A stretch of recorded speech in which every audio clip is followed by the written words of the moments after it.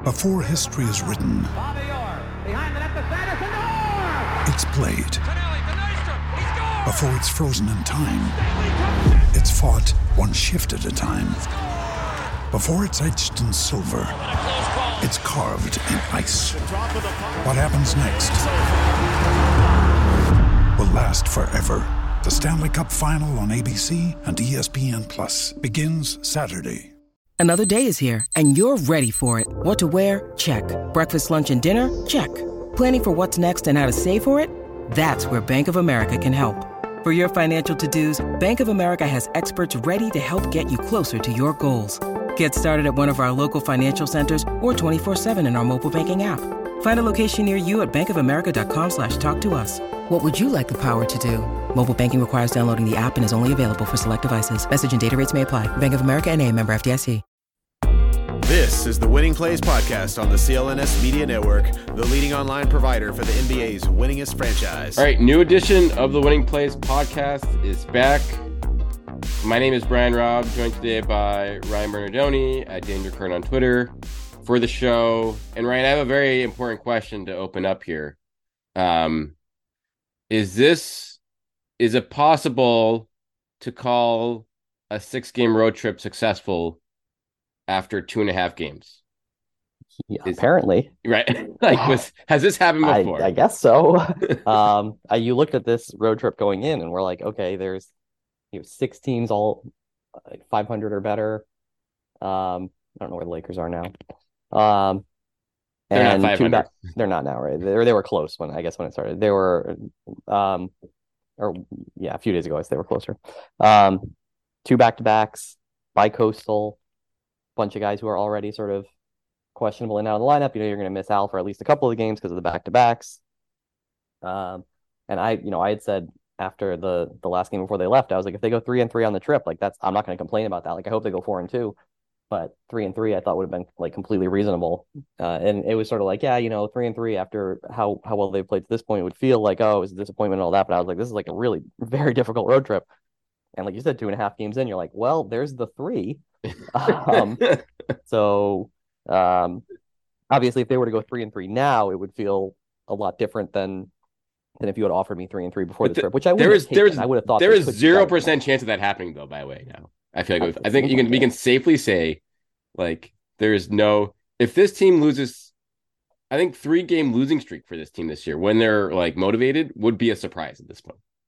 Yeah, barring health things. Right. Barring motivation health and and safety protocols and non-COVID illnesses are actually all the beginning of yet another annual collapse into COVID hell for the league, then that obviously doesn't really count. But yeah, when they have their guys, I would say that maybe it's these 3 games now that have established them in a tier of their own at the top of the league. I don't know if you would agree with that, but I think there's probably maybe a 4-team tier behind them, and before it was a question are they separated from the Bucks? And I know record-wise they're not hugely far ahead of the Bucks, but they have a much better point differential now. Yeah. And I would say that I know they've lost twice to the Cavs, both times in overtime, but it would sort of be the Bucks and the Cavs and the Suns and the Pelicans, who they have handled rather easily, would be maybe in the group behind them in terms of just what they've done this year. If you were talking about finals contenders, the Warriors would be better than their record and stuff like that, obviously. But in terms of what we've seen so far, I do think that you can now say that the Celtics are in a tier by themselves at the top of the league, because they just went West and beat the team that at that point had the best record in the West and led by 45. So that's a pretty big statement. Yeah, I'm willing to I don't think you can. I mean, certainly based on what's happened so far this season, they're on a separate tier. I put kind of Middleton just getting back for the Bucks and them having been there before and probably maybe going through the motions a little bit more than the Celtics obviously this year. But on paper, from a depth standpoint, from a bench standpoint, for this 82-game grind, it's I think you have to say the Celtics are going to be a strong favorite to get the 1 seed at this point, assuming health and assuming no other major deals to strike up what Milwaukee has right now in terms of the rest of their bench. But yeah, I think that's a safe assessment. And to be honest, Ryan, it's kind of jarring just to see okay, you have the Celtics, you have the Bucks. I'm looking at it, and it's still very early, and I think there is going to be a lot of movement, trade activity wise, not necessarily the Celtics, but just other teams around the league in the next couple of months here as things ramp up. But like, it almost feels like that the two toughest series the Celtics would likely face in a run of the NBA Finals may very well come in the Eastern Conference, like just based on how things are shaking out at this point. What's the second series? Ideally, the two teams that the teams in second and third play each other. That's true, right? I mean, right now the fourth seed is Brooklyn, which is weird because there's all these teams that basically have the same record. Like technically the Nets, but we'll see how that goes. And they've been playing better, so I could see it be like Toronto, maybe like Toronto makes a trade and they could be like. I feel like that they could theoretically be a team that like there's a whole bunch of teams in the four. But I mean, I guess my point is like it's possible that we get to the end of the year and think that the two most difficult matchups for them are in the East, but that they have to play each other along the way. Like that's why you want to be the one seed, right? Let the two of them knock each other around. And I assume Milwaukee would come out of that just on all of the things, right? Experience and all that. But who's to say? And I do think that in the Milwaukee thing, you said now that Middleton's coming back. There's some amount, like we actually have to see what he looks like when he comes back, right? He's been out for 8 months and he's 30, on 31 years old. Like there's no guarantee that the Chris Middleton that they're going to get going forward is the Chris Middleton of the past. And so we'll have to kind of see how that all plays out. And I don't know if they've been like had their foot off the gas here. They're winning games for sure. They haven't been blowing teams out like the Celtics have more recently again. But yeah, I'm talking more about like regular season right now. If the playoffs were to start today and nobody knew it was, I don't know, some magical thing, like you would put the Celtics in a tier on their own, I think. Based on things like point differential and the fact that they have the best offense by 3 points per 100 possessions and all that kind of stuff. And sure, when we get to the playoffs and it's Giannis against Tatum again, like it's scary and they could absolutely lose that series. Nobody's doubting that. But it's just been such a pleasantly surprising first quarter of the season to me, because even though I picked them to win the title, I didn't think they were going to be this good until Christmas, right? Like I thought that it would be a second half surge like last year because with Rob out and a new coach and some guys that you have to integrate and all that, and just to come out and just be like, no, we're going to take like a week to figure it all out and then just kill everybody, is just not what I expected to have happen here. And so to see that, it just every night it's like a joy to watch them play and do stuff. And the way they play is really fun. This isn't like grinding it out by any means. They go out, they score 1 million points. They go on some 24-2 run in the middle of the game. Everybody scores 30. Everybody's happy and dancing at the end, and you go to bed. Like, it's great. There are very few seasons that can compare to, the 2007, 2008 Celtics, in terms of what that team did in the regular season. But I think, it's safe to say now, I think this is enough of a sample size to be like, no, this team will probably be in that conversation, as far as, what they are doing to teams right now. And I also want to thank the Celtics too for Wednesday night, right? I don't know if you as a writer in the NBA playoffs, last season, you don't get to watch a lot of the Western Conference games live, that go off after a Celtics game. So I want to kind of, thank the Celtics for kind of giving their version of the game 7 of the Mavericks Suns Western Conference Finals on Wednesday night with pushing up that lead to 40. They didn't get up to the 46-point lead the Mavs had that game. They got close though.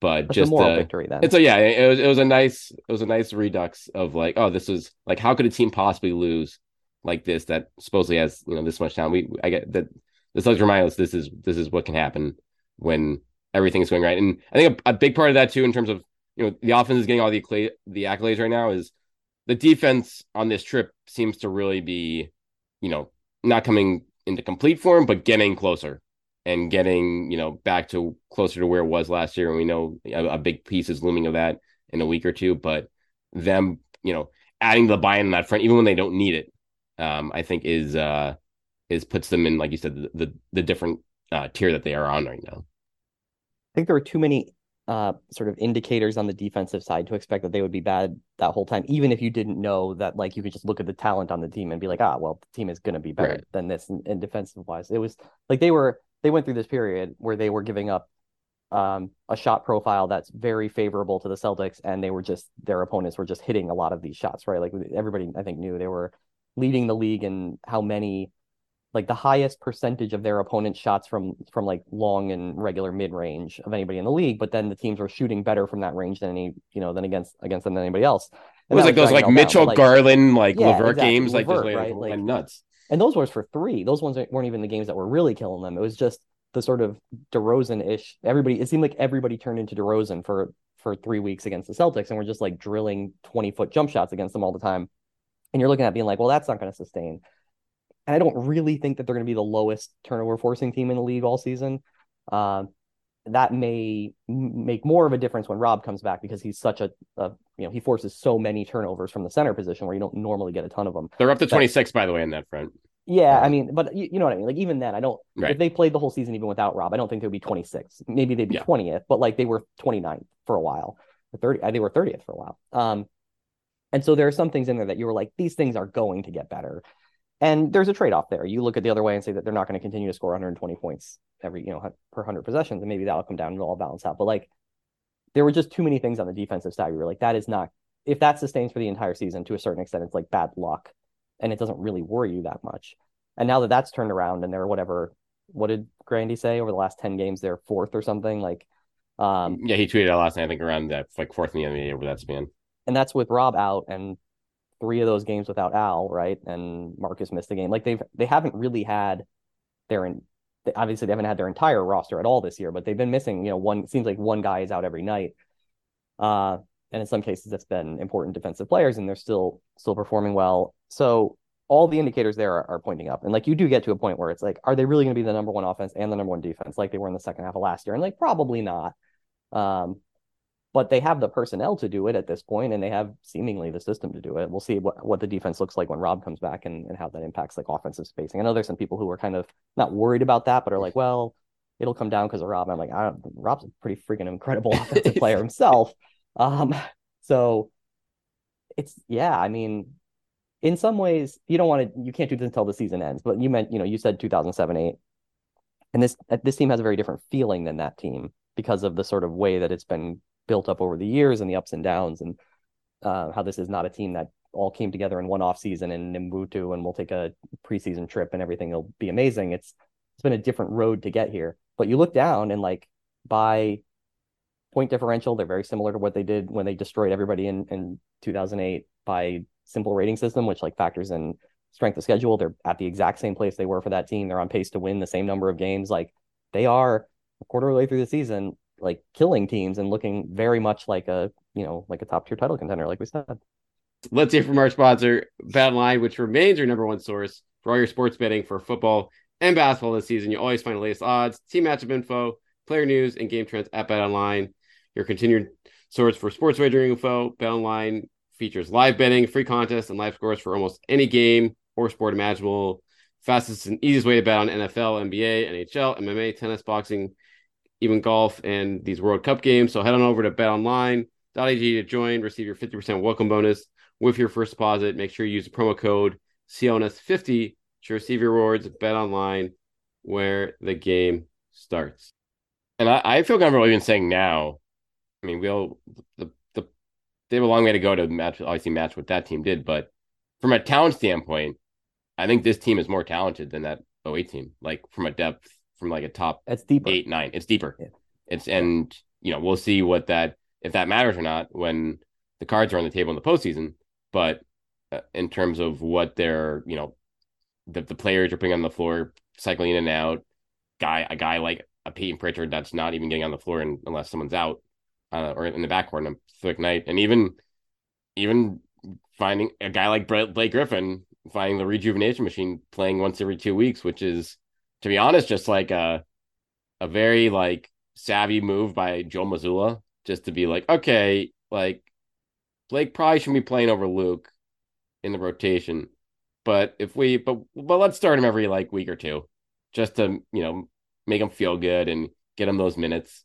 And lo and behold, it's that. Well, I think it's the same thing they're doing with Brogdon, where they've said to these guys, like, you're going to be part of our bench rotation every single night, and we're not going to disrupt that. So they just jump somebody else over them so that they can stay in the same role, the same time. oh yeah, that's what I meant too. Like, yeah, like but I think for that, yeah, and I guess that's true. It's like the same thing. It's like we're putting him in, so we don't want to have to rejigger other parts of the bench rotation in the process. But regardless, it's still a situation where they're clearly getting more out of Blake Griffin than they probably ever dreamed they would. He's PJ Browning, except he didn't have to wait halfway through the season to get him. No.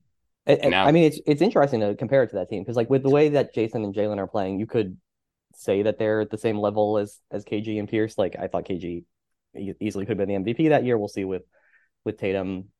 It's hard to compare Pierce and Jalen, but like with how well Jalen is playing to this point, they're not that different. It's really the question of like Ray Allen and Rajon Rondo are really good. Yeah. And do you have a 3 and a 4 who are as good at that team? But like, I think without question, once you get into like James Posey and Eddie House and like that next level, even Perkins, right? Like they're just better at those spots, which is, we'll see how it holds up in playoffs, right? We went into the finals last year thinking like, oh, we're the deeper team. And then it was like guys with experience, like, Otto Porter or specialists like Gary Payton it turned out like, oh no, in that particular setting, it didn't hold up that way. And the guys that the Celtics had held up very, very well in the playoffs in big moments when they needed them. So you can't ever judge these things ahead of time. But the fact that we're talking about this team in the same context of like, look, their start isn't all that dissimilar to the 2008-9 Celtics. They're not 29-2, but like they have 5 losses and 3 are in overtime. All their numbers look like the 2007-8. Like they obviously last year they went to the finals, so it's not a surprise that they're a very good team. But like I said, if you had asked me at Christmas, like, what's their record going to be? I would have been like, I don't know, probably like 5 or 6 games over 500. Like that would be pretty fine. And then they would get Rob back and they'll go on a run in the second half of the year and they're going to win 50, 52, 55 games or something. But then they'll be there for the playoffs and they'll be ready to make a run at that point.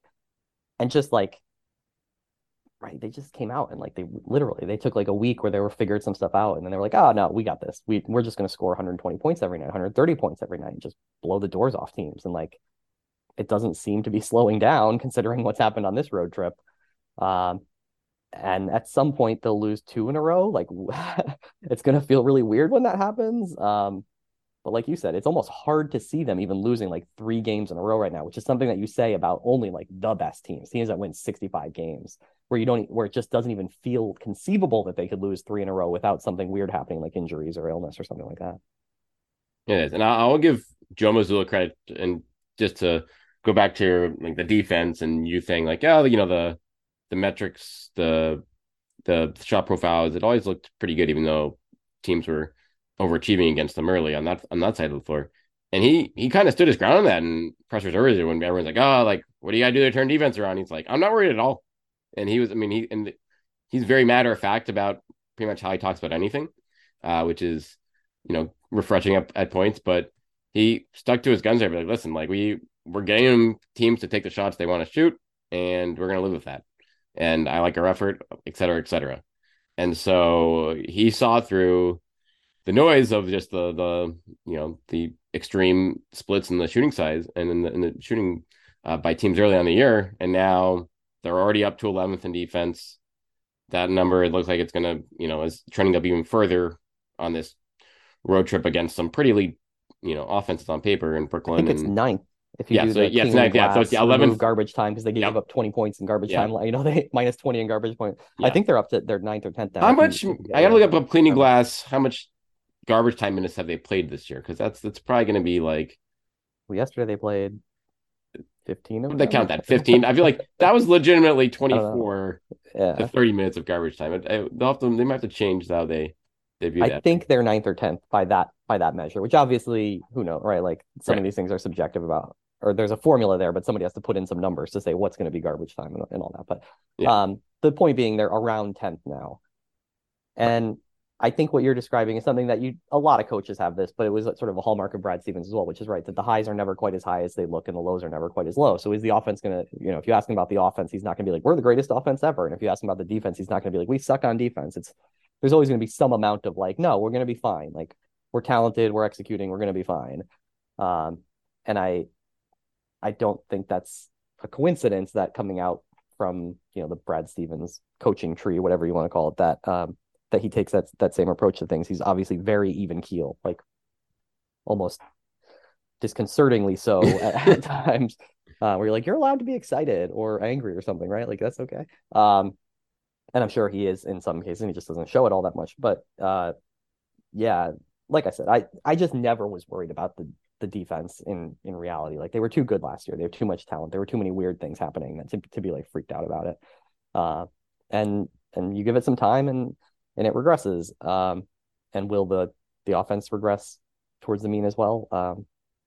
You keep waiting for it to, but then every night, every open three goes in, and they get a lot of open threes, and I don't know. Well, you just keep doing that, and everything will work its way out. All right. Last time we did a show, I think it was probably 3 weeks ago, we had a Sam Hauser Power Hour. I want to have an abbreviated version of that right now with who is sticking out to you on the bench the most right now in this recent span. There are a whole list of people you can pick from. Honestly, Sam Hauser might be the one guy on the list that's like, we jinxed the hell out of him. We jinxed, exactly. He's down to 45% shooting from three, like a real slump. Which is, he's playing perfectly fine. It's just he's not like putting up 5 threes a night anymore, and that is jarring after the way he started the year. So I'm ruling him out. You can't pick Sam Hauser because he's only playing just his ordinary self as opposed to extraordinary. But so who else do you have off the bench in the Power Hour here? Is Derek White off the bench? I mean, you did with Forsberg, and I talked to you afterwards and was saying, you guys were going through like who would be their third All-Star, and I was saying he wouldn't actually be their third All-Star because of the way these things work, but I think Derek White's probably been the third best player, but I guess he's been starting as many games as he comes off the bench. I don't know if that will continue, but I don't know. I mean, I guess it's the Blake Griffin show lately, just because of the interesting way that they've used him, like we talked about, and how everybody seems to love him and the dunks and all that. But is like there's nobody, you could pick anybody pretty much. I mean, pretty much Kevin Gailey and JD Davidson haven't played much, and Vonleh hasn't played much, and or Justin Jackson. But everybody who's stepped on the court has done their job. That's how you get to be 21-5 and in the top tier, I suppose. But why is there somebody who you were hoping I would pick and that stands out to you? No, I guess I'm kind of stunned I'm not stunned at what Brogdon is doing. I guess I'm a little stunned that he's shooting 49% from three. Given that it's 49%. Yeah, it's 49% from three. I mean, that is just, he's taking a little bit less. I mean, he's playing less, so he's not taking as much as he had in the last couple seasons in Indiana. And the form, like when he misses sometimes, especially in the preseason, that like it kind of looked just like it was a mess at times with some of those attempts. But he's just someone now where it doesn't matter. Like once every 2 or 3 games, he's just going to take over 8 to 10 minutes. It feels like, penetrating, taking advantage of guys that really aren't able to guard him because they have their, top guys tied up elsewhere. And that is when people think like, oh, this is the offense is going to come back down to earth. But it's like, well, I don't know, because if it's like, it's not like other teams' benches are going to have guys that can defend Brogdon. Like these guys aren't going to come out of the woodwork midway through the season, and as long as everyone stays healthy here, you're just gonna like the efficient shots that guys like him create. Whenever Jalen or Jason are getting a breather, like those aren't really going away. And I guess it's easy to kind of lose him through the cracks, but like it's pretty jarring just how dominant he is offensively on the floor when he's out there.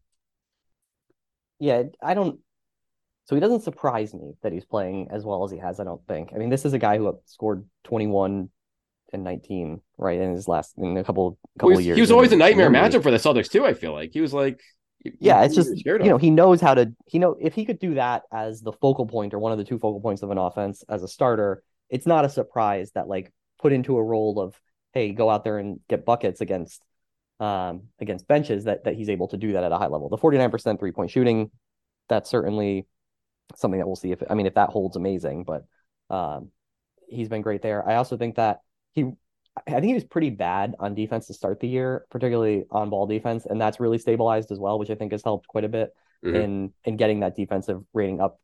Because without Rob there, they have times where he's on the floor and they don't, especially if it's a matchup where they weren't playing Luke or something like that. Like they may not have a traditional rim protector behind him, stuff like that. Where like there were some times where he would get beat at the point of attack, and it was compromising the defense in a way that wasn't just like, oh, they're missing mid range, but that's sort of cleaned up really well as well. Like I think that was maybe through like the first 10 games, and since then he's been fine.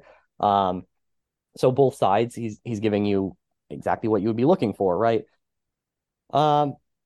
So like I said, I mean, he's not going to continue to make half of his weird little set shots from three, but he is a guy who's, I think he had a 50-40-90 season his last year in Milwaukee in a smaller role as well, right? Something like that. Like he can shoot. He's always been able to really shoot. And I do think it's been smart to keep him in that bench role as much as they possibly can and move other guys around just to establish that. You end up in this thing where it's like you always have two of Jalen, Jason, or Malcolm on, and like you're just always going to be able to score if that's the case, unless one of them is out, obviously. But like when those three guys are just pretty much all the time, like, yeah, we got two of the three on, and then either really good shooters or everybody else, like we've said, has done a nice role. A lot of space out there for them to work. He's getting that work done. I guess if we were going to talk about other guys on the bench who we would highlight recently, like Cornette's been quite good. How are they going to keep minutes for him? How are they going to they won't about minutes for him? Well, they'll keep Rob's minutes down, and he didn't play against Brooklyn because it was like a terrible matchup for him, and they tried to put him in and had to pull him out after 2 minutes. Whatever, like that happens sometimes. But he's just been really efficient. I think he works well. There have been, for anybody who looks at Rob and thinks like, oh, is this going to mess up their spacing? Is this going to do whatever problem? Like, there are a couple of games, like the Miami games, where I think you really felt his absence, particularly because they have Bam, and that like you would have a much better matchup for that. But there's also sometimes where you just watch what like Cornette's doing. You're like, now imagine that was Rob Williams. Like a little touch passes that he's caught a couple times on the short roll out to the corner for a three. Like that's like Rob's a better passer than Cornette. Although I think Cornette's been actually pretty decent as a passer in small moments. As a finisher, he's shooting whatever. He's made like 20 of his last 25 shots, and like that's what Rob does all the time. Like I just look at that and be like, you can take him out and put a better player in there, and like it's gonna be great. But also you do have to give him, give Luke credit. You don't want to just throw him aside. Like he's been really good too recently. Yeah, it's funny when you look at what his career has been. I feel like early on he kind of not made his mark, but like got minutes being the stretch five with the Knicks or the Bulls for a season, or when they got an early contract with them. But the Celtics are saying, hey, quite successfully being like, you know what, now you are going to be the screener and offensive rebounder, like only take amazing shots, which he's happy to do, since he's a very, I think, selfless player, and almost looks to pass too much at times given his stature. And then I think he's clearly progressed a lot defensively in the last few years, whether just up in Maine or getting, at the end of last season, clearly building a nice comfort level in terms of what the team needs him to do on that front. And now it's a situation where they're going to be able to, like you said, they'll, like Al and Rob, I imagine neither of those guys are going to play back-to-backs for the rest of the year, period. So he'll get chances there. And they'll be just, I don't know, like, I mean, I threw this around at Forsberg. Like, do you consider bringing Rob off the bench to start? Like, when he comes back, just to like manage his minutes and then work, are you set on going back to the Rob Al starting lineup front court no matter what? Or are you to say, okay, let's see how it looks like and then kind of figure that out later? I mean, for all that the team's been great this year, the minutes that they played with that starting five last year were so outrageously dominant, right, that it's hard to think that they won't end up back there. Yeah. If they bring him back off the bench because he's on a 15-minute, minutes limit, then that's different. I do think that ultimately they are going to try to get back to Rob as a starter, and then we'll see. Like if it doesn't work for some reason, then you can pivot from there. But like we have a track record now from last year that's just like Rob on the floor, best team in the league, like by a million miles. Like they would have won the title last year, in my opinion, if he was healthy. Like it's just, he's such a game changer with everything that he does. Like, and anybody listening to this podcast knows that already. So I'm not saying anything new here, but I think that is where they would ultimately be going. Now, I think there's a question about next year whether or not Al comes off the bench. Right. Well, that's honestly, I would honestly think now, like if if Rob gets back, it's more of being like if Rob out together doesn't look the same as last year, this year, then I would think that Al is the guy to go to the bench before Rob, assuming that Rob is fully healthy. There's a lot of stuff that goes into that about personalities and about, all. Oh yeah, then you won't mix with that this year. And I think he's been asked that. Al's even been asked that in the preseason, even where he was like, do you see yourself cutting back minutes and getting off the bench? And he was like, I see myself as a starter or something like that, which of course he does. Right. But he just signed an extension for $10 million a year. Like he knows where his career is going at this point. So yeah, in the long term, I think everybody understands that things just make a lot more sense if it's like a front court of Grant and Rob, or you play two, Smart and White and the Jays and Rob, or whatever it might be. And then it makes some amount more sense for Al to come off the bench and limit his minutes. But there's a lot of stuff. And this is, I think, a conversation that we've had in the, last year, the year before that, probably, where it's some of starting is politics, closing is performance, right? Like sometimes you start guys but you take them out 4 minutes in and then they sort of work a bench rotation after that. And it's like, it's just there because it's paying respect to a veteran player, that kind of thing.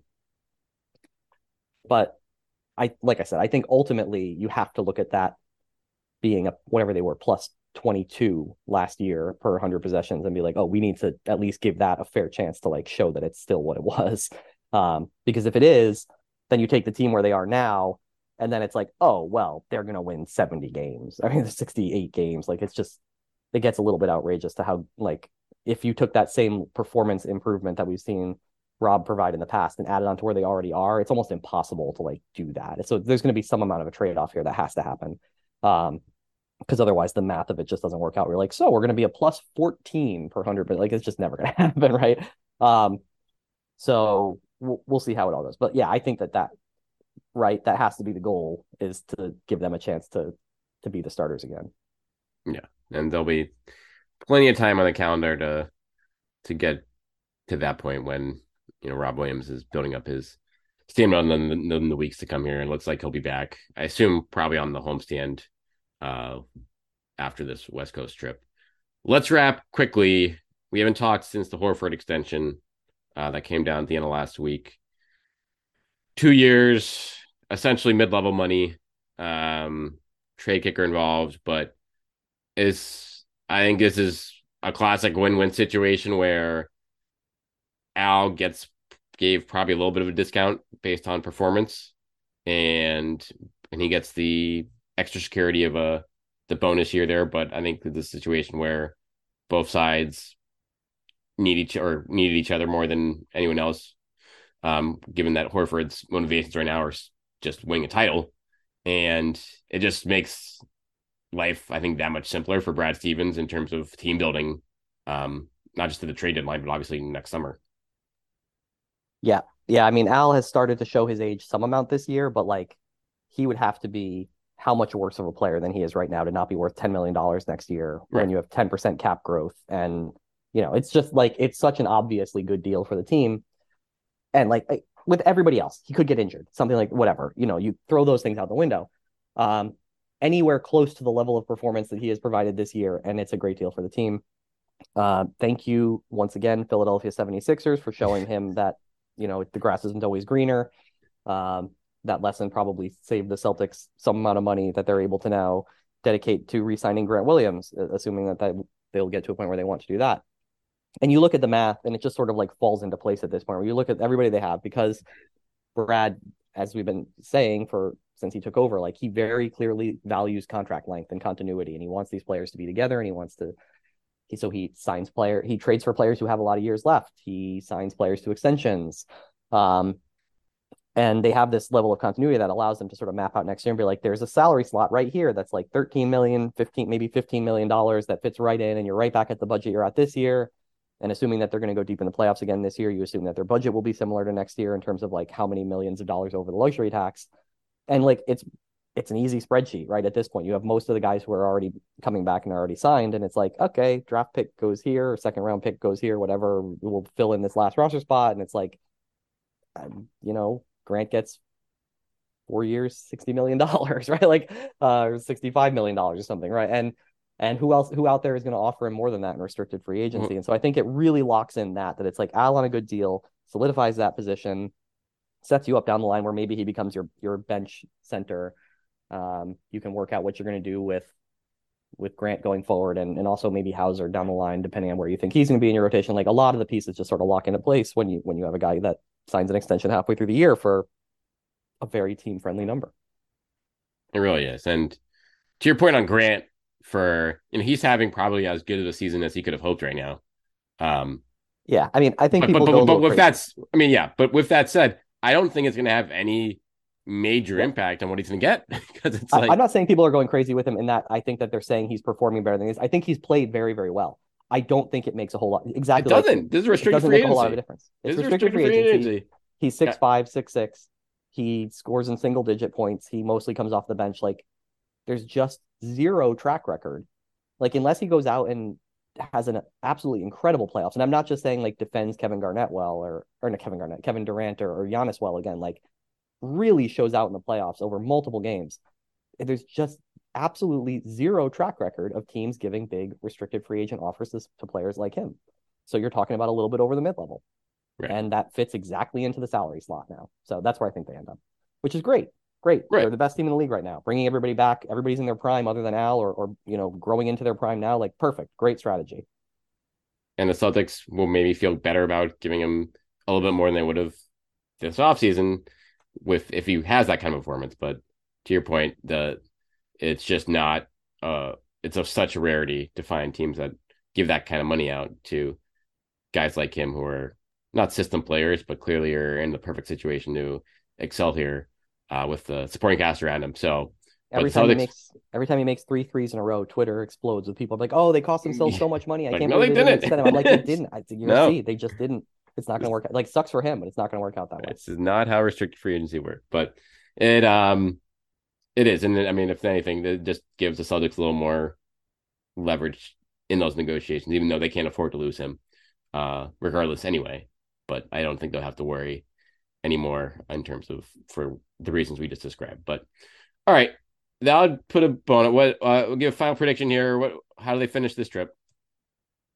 5-1. 5-1, right? Yeah, I think that's fair. I'm tempted to go 6-0, but I can't. I'm tempted 3 games to go in 4 nights. 77-5. So stay tuned for that. All right. Follow Ryan at Danger Cart on Twitter. Thanks as always for coming on, Rye. Rate, review, subscribe to Winning Plays Pod. We'll got a big finals rematch against a Warriors team that will be pretty desperate for a win after that debacle in Utah on Wednesday night, on Saturday night. So we'll have reaction to that and much more coming up next week. So stay tuned for that. And thanks for listening as always, guys.